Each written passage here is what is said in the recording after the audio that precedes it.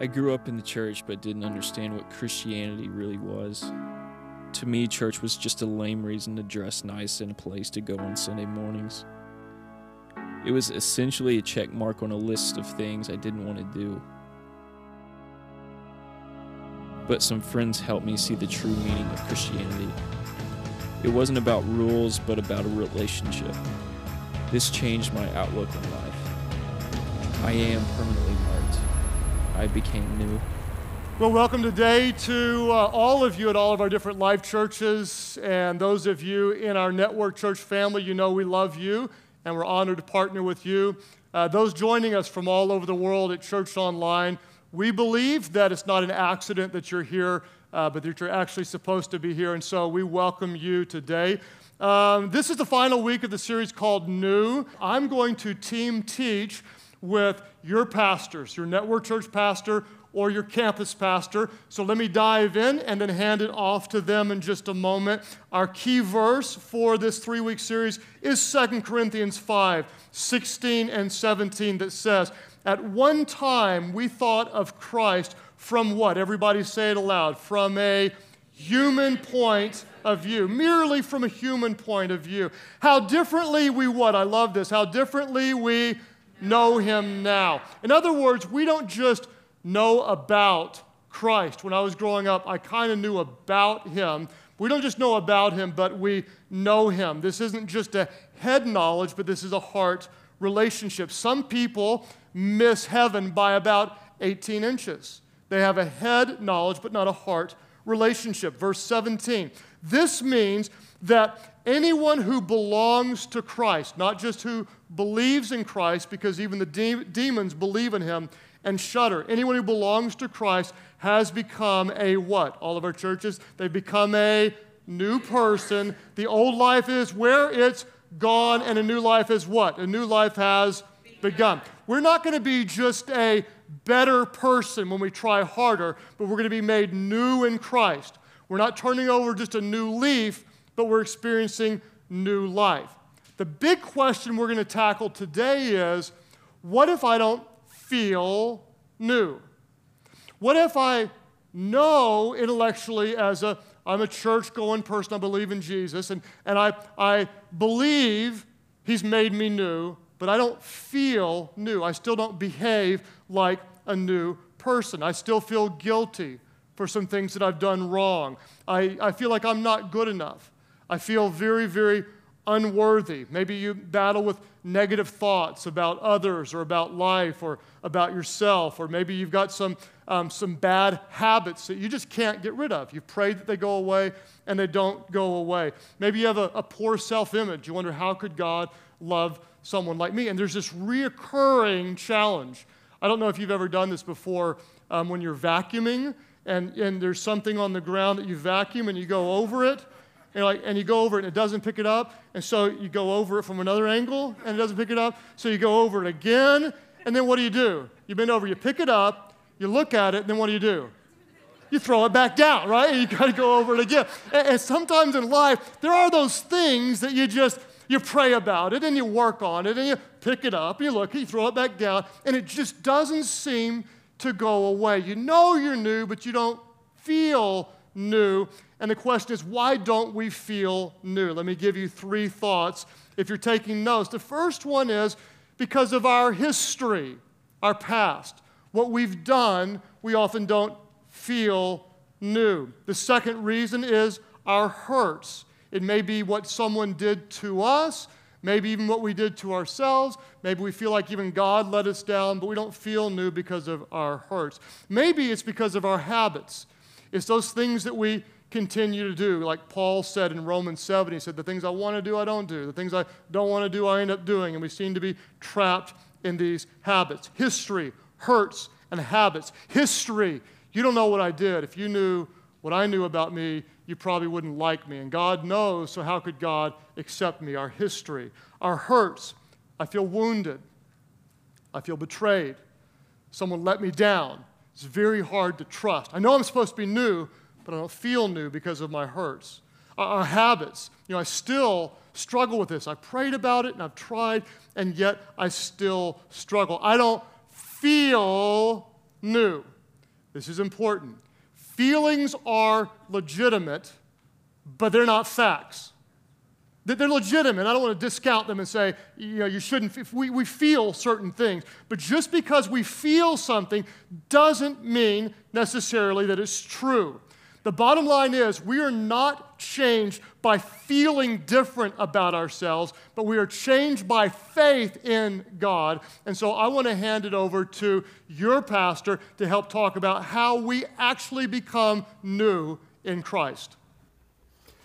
Well, my name is Chris Beal, and I am the campus pastor here at the Oklahoma City campus. I'm honored, as always, to be able to share the pulpit with my pastor, Pastor Craig, and share, I believe, something that we've been praying, to be honest with you, all week long, that God would use this message to literally change lives and to set people free. If you're like me, you've woke up in life and realized that you've had grand expectations for what life would be like or what you would have expected of yourself, only to be disappointed about what reality actually feels like and how you actually feel about yourself. I remember one of the times that it was so obvious in my life. I had actually graduated high school in 3 years. I'm smart that way. And I took a summer school class immediately after graduation. And so just picture this. I'm in an apartment with 2 other guys, buddies of mine, a little bit older than I was. I'm 17 years old, right? I'm on my own. I'm enrolled in college. I am a new man. No longer is my mother making a sack lunch for me every single day. Those days are long gone. No longer is my dad helping with my homework or driving me to work. I'm kind of like, this is a new day. I'm feeling pretty good about myself. I have arrived. And one day, my roommate, Chad, he walked by my room and he looked inside and he said, hey, dude, do you ever wash your sheets? And I said, I didn't know you're supposed to do that. I said, what do you mean? He's like, I want to teach you something. And so he put gloves on, rubber gloves to prevent contamination of any kind, and helped me take my sheets off. He put them in the washer, put them in the dryer, pulled them out. And I'm not even going to tell you that they were a lighter shade. They were like a color I have never seen before, ever. And he was like, dude, you're just nasty. That's just gross. And I'm thinking to myself, you know what? I had so much expectation that I was the guy, I'm my own man, only to realize I'm still a teenager. I'm still a kid, and I am a loser, right? Parents, when your kids go off to college, make sure they do 2 things. 1, they need to wash their sheets at least once a week. And 2, they need to shower more than once a week. All right, that's just nasty, all right? But sometimes in our walk with Christ, it can kind of be that way. I give my life to God. I'm coming to a great church. I have these great expectations that who I am is going to be this incredible thing. And then I find myself remarkably disappointed by who I feel like I've become. Well, Pastor Craig said it. We are not driven by our feelings. They are legitimate, but we have to live by fact. This is fact. So regardless of how you feel, today I want to spend a little bit of time talking about what does God say about you, and specifically, how are we made new in Christ? I want you to write this first thought down.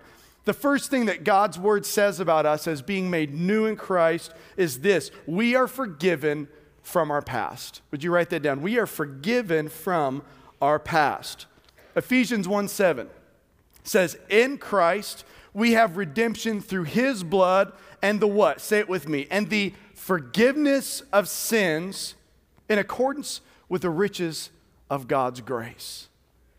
I don't feel forgiven, yet God's word says that if I am in Christ, and you need to hear this, if you are a follower of Jesus, everything about you is different, whether you feel it or not. There's a story in the Gospel of Luke, chapter 15. Some of you may be familiar with it. It's literally a parable that Jesus told of a lost son, or you may know it as the prodigal son. And the story goes that the son demands of his father his portion of what took his father a lifetime to earn, his portion of his inheritance. He demanded it, the father gave it, and then the scripture says that he took that money and he just went and had a big grand old party. Everything that he could spend in excess is exactly what he did. Women, alcohol, he absolutely went hog wild, living it up. And the son discovered something to be true that many of you and I are all too familiar with when you're living that kind of self-gratifying, whatever feels good life. Here's the two realities. One, the money always runs out. Two, there's always the next morning. Amen? There's always the next morning. And the world looks a little bit different the next morning than it did the night before, doesn't it? And he wakes up, and the Bible says he's literally face down in a pig pen. Literally where these pigs like eat and do their dookie and all that nasty stuff. He's in the pig pen. Talk about reality. Talk about waking up to a whole new world. Then he realizes this: my father's slaves, my father's servants live better than I am living. And so he gets up and decides, I'm going to beg my father that he would make me one of his servants. And so he makes the trek back home. And if you know the story, one of the favorite parts of this is the scripture says that while the son was still a long way off, the father saw him. It's as though the father were standing at the end of the driveway looking down the street saying, is today the day that my son comes home? And that day he got a glimpse of his son. Scripture says he ran full sprint, holding nothing back, wrapped his arms around the son and kissed him. And then three things happened.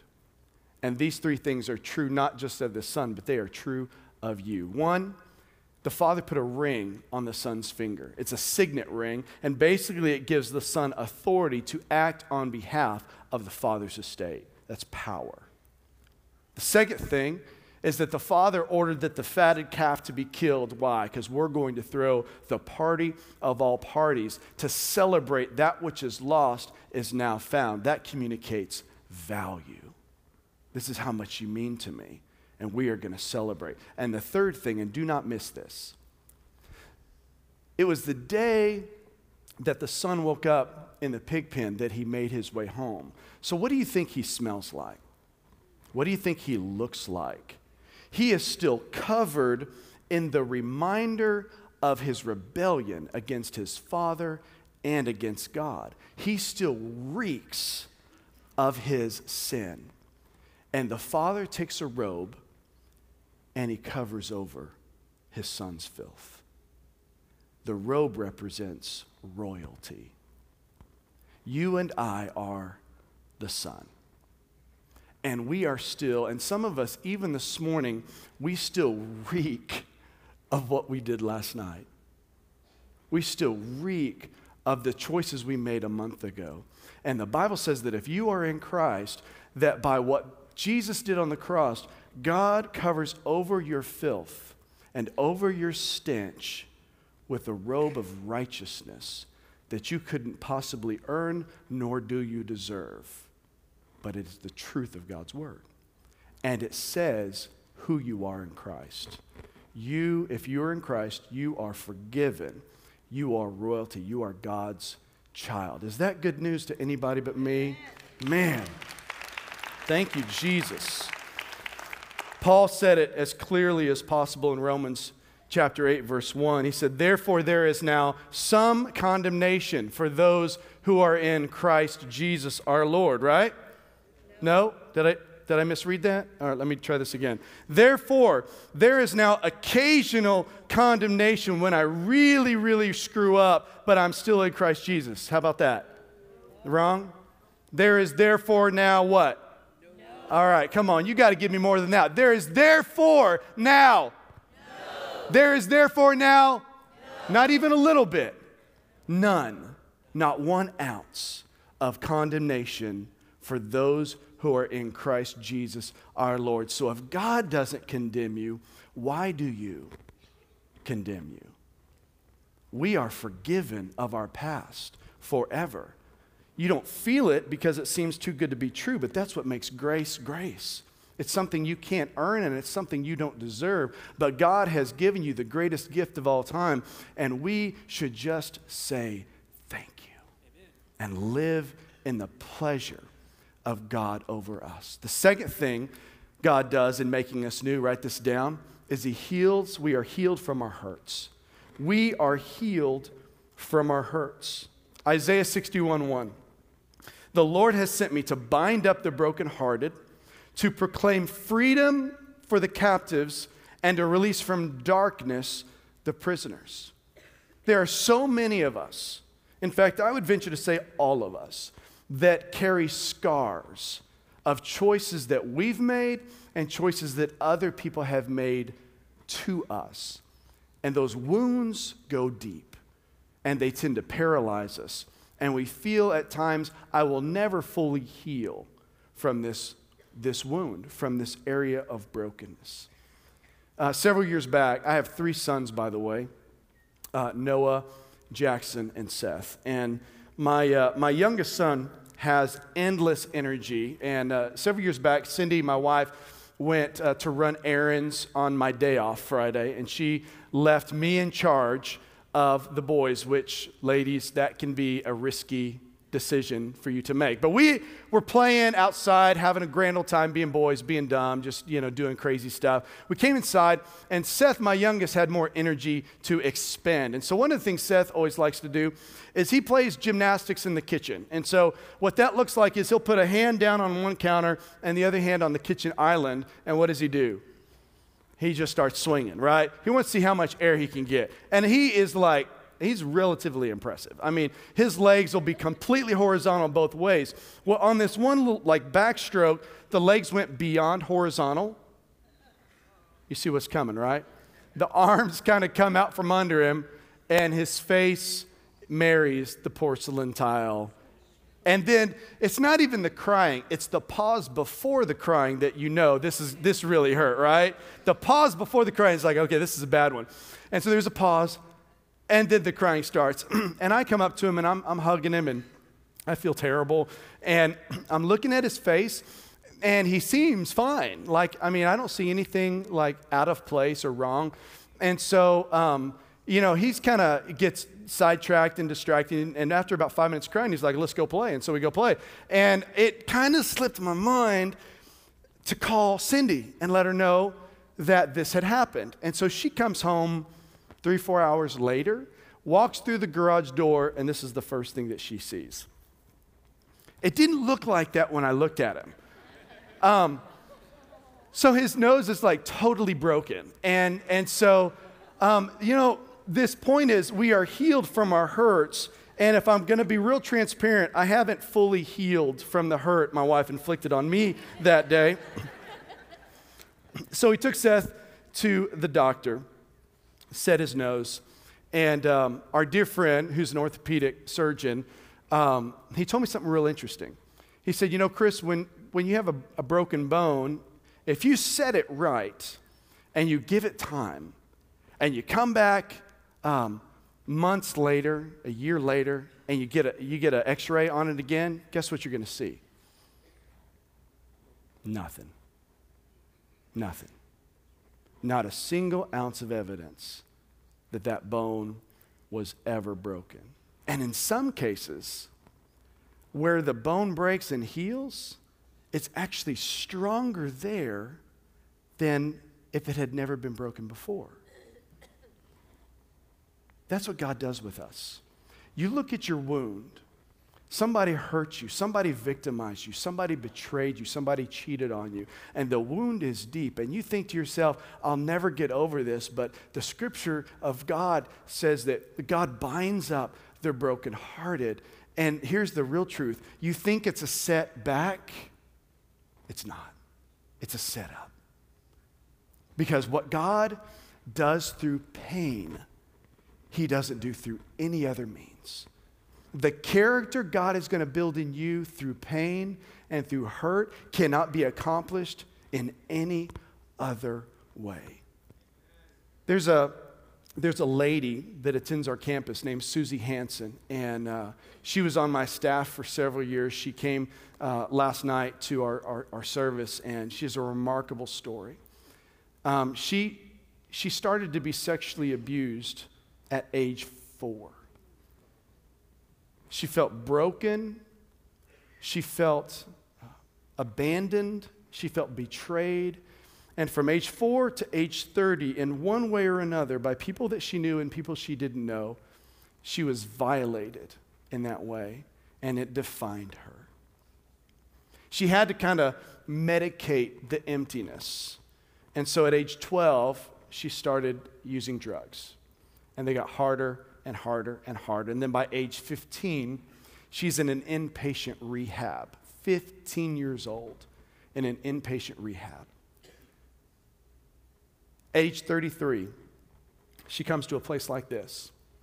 And here's a message like this about a Savior whose mission is to seek and to save those who are lost, those who are far from God. And she responds and she gives her life to Christ. And at that moment, everything began to change in Susie's life. And God began to reveal to Susie that all of those things that she thought were true about her were nothing more than lies.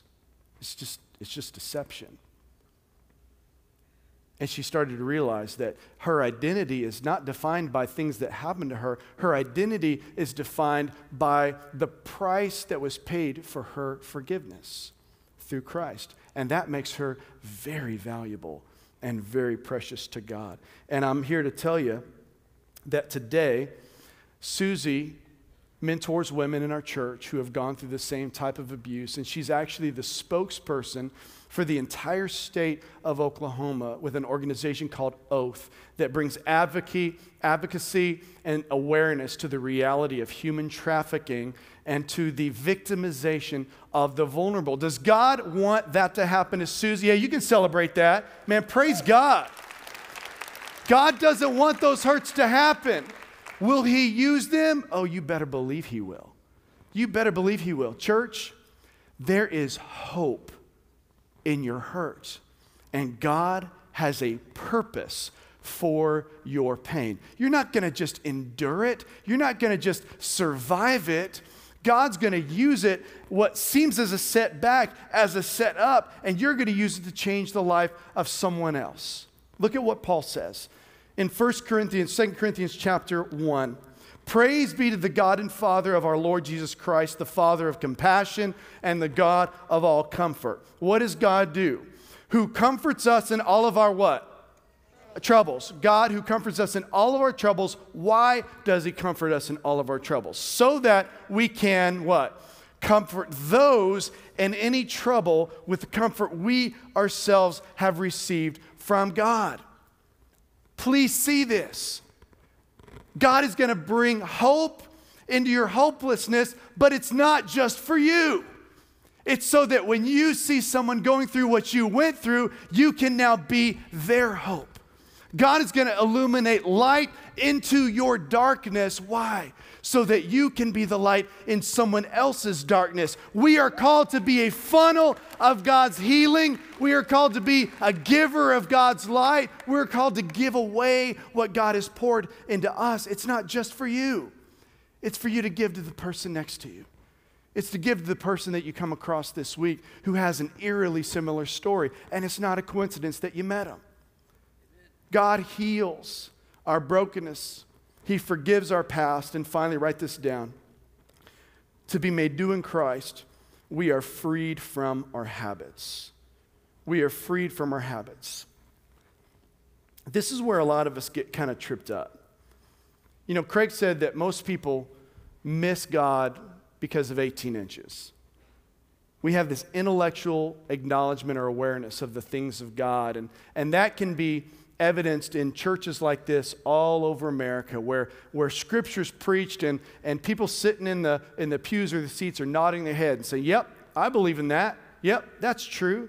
I believe God's going to heal my hurt. I believe God's going to forgive my sin. And then in churches all over the world, those good-hearted, God-loving people walk through the doors, go home, and they can't stop drinking. They walk through the doors and say, yeah, I believe I'm forgiven, but I can't stop looking at those images on the internet. As much as I want to, as much as I try, I'm hooked. You had a procedure for which the doctor sent you home with some pain medication. And what started as therapy, pain management has now become what? Addiction. I can't stop. I believe God forgives me, but I can't stop hiding the Oreos and binging on them when no one's around. That's a real deal. That's not a fun thing to be addicted to, because we all have to eat. But it's very real. I can't stop buying those shirts and those shoes to kind of fill that void. You don't need more shoes. You don't need more blouses. What are we doing? We're just trying to fill the void with something that'll make me feel a little bit better. How is it that churches are full of people who intellectually believe that we are made new and they can't stop doing blank? Fill in the blank, whatever it is. And yet our churches are full of them. Look at what God's word says. Ephesians chapter 4, verse 21. Since you have heard about Jesus, intellectual, you've heard about Jesus and you've learned about the truth that comes from him. All right, so we start with the intellectual and now we come to the practical. Scripture says we are to throw off. Everybody say throw off. Again, say it again. Throw off your old nature and your former way of life, which is corrupted by lust and deception. It's a lie. That old life, those old habits, it's rooted in nothing but deception. And we are called to throw it off. Not manage it away, not get some accountability for it, eradicate it. Get rid of it. Throw it off of you with so much ferocity and vigor as you could possibly muster. Get rid of it. It's a lie. And then what does Scripture say? Instead, let the Spirit renew your thoughts and your attitudes. And then what are the next two words? That we are called to put on. Say it again. We are called to put on. So first we throw off the old, and now we are called to put on your new nature, created to be like God, truly righteous and holy. How do we do that? How do we do this in such a way that when we leave today, we're going to be different tomorrow? Like actually. We aren't going to be caught in that cycle and that black hole spiral of habits that we can't break, even though intellectually we believe that we are made new. 11 and a half years ago, the old Chris Beal died. I was a prisoner of people's opinion, addicted to your approval. From the time I was 8 years old to the time that I was 30 years old, I was addicted to pornography and sexual sin. I saw it as a kid, and it just never went away. I could never kick it. And I came to this church as a pastor, and I realized that it was time to get honest and to get free. And so I got radically honest. I told my wife everything. I told Pastor Craig everything. I resigned my position. And a mentor shared this scripture with me. And he says, Chris, here's something that you're going to have to realize. What people say about you and what they think about you is irrelevant. What your parents think about you and say about you doesn't matter. What you think about you is probably the most irrelevant. What this says about you is everything. This is life and death. And so I was working a job at a retail home improvement store selling 2x4s. I worked at 6 a.m. every morning. And I got a piece of paper and searched this book for every verse I could find that talks about who I am in Christ. And I wrote those verses down, 71 verses. And every morning at 5:45, I'd sit in my car and I'd read those verses out loud. And I did so for 180 days. I am the righteousness of God in Christ. I am seated with Christ in heavenly places. I am co-heir with Christ. I am God's adopted son in Jesus Christ. I am Christ's friend. I am more than a conqueror in Christ. And through the truth of God's word and the truth of what he says about me, I put on who you see today. I am not the same guy. God's word has changed me. we've been praying for you all week, that you would realize that the life and the struggle that you have, the spiral that you may be living in, is not it's not his purpose for you. It's not his life for you. There's so much more. And I want to leave you with this last verse. Take courage in this. This is God's promise to you. If the Son sets you free, you will be free indeed. All right, thank you guys so much for that great teaching. What do we know? We know we are forgiven from our past, we are healed from our hurts, and we are freed from our habits. And we're going to close out with this powerful verse from Colossians 3:9 and 10 that says, "Don't lie to each other, for you have stripped off your old sinful nature." Everybody say old. All of our churches say old. You've stripped off your old sinful nature and all its wicked deeds. Because of Christ, you are not in bondage to that old nature anymore. Verse 10 says, put on your what? Say it aloud. Put on your new nature. If anyone is in Christ, he's a new creation, a new person. The old is gone, the new has come. Put on your new nature. By faith, you are absolutely new. By faith, you are forgiven from your past. By faith, you are healed from your hurts. By faith, you are freed from your habits because you are new. Put on your new nature and be renewed. Let God's Spirit make you new. You don't do the renewing. He does the renewing. Put on your new nature and be renewed. As you learn to what? As you learn to know your Creator and become what? And become like Him. How are we made new? It's all in knowing our Creator. Remember our key verse? How differently we know Christ now. We used to know Him from a human point of view, but now we've been spiritually born again. Week 1, flesh gives birth to flesh, but spirit gives birth to spirit, and you have spiritually been made alive in Christ. How differently we know Him now. Put on your new nature. Be renewed as you learn to know your Creator. Not just know about Him, but to know Him personally. And when you do, you will become like Him. We're not just made better, but by His power, we're made new. All of our churches, let's pray together. Father, thank you so much for your presence and your Spirit and your goodness in our lives. All of our different churches, as you're praying today, many of you, you're going to recognize, I am still in bondage to something from my past. I'm still in bondage to some hurt in my life. I still have a habit that I'm struggling to overcome.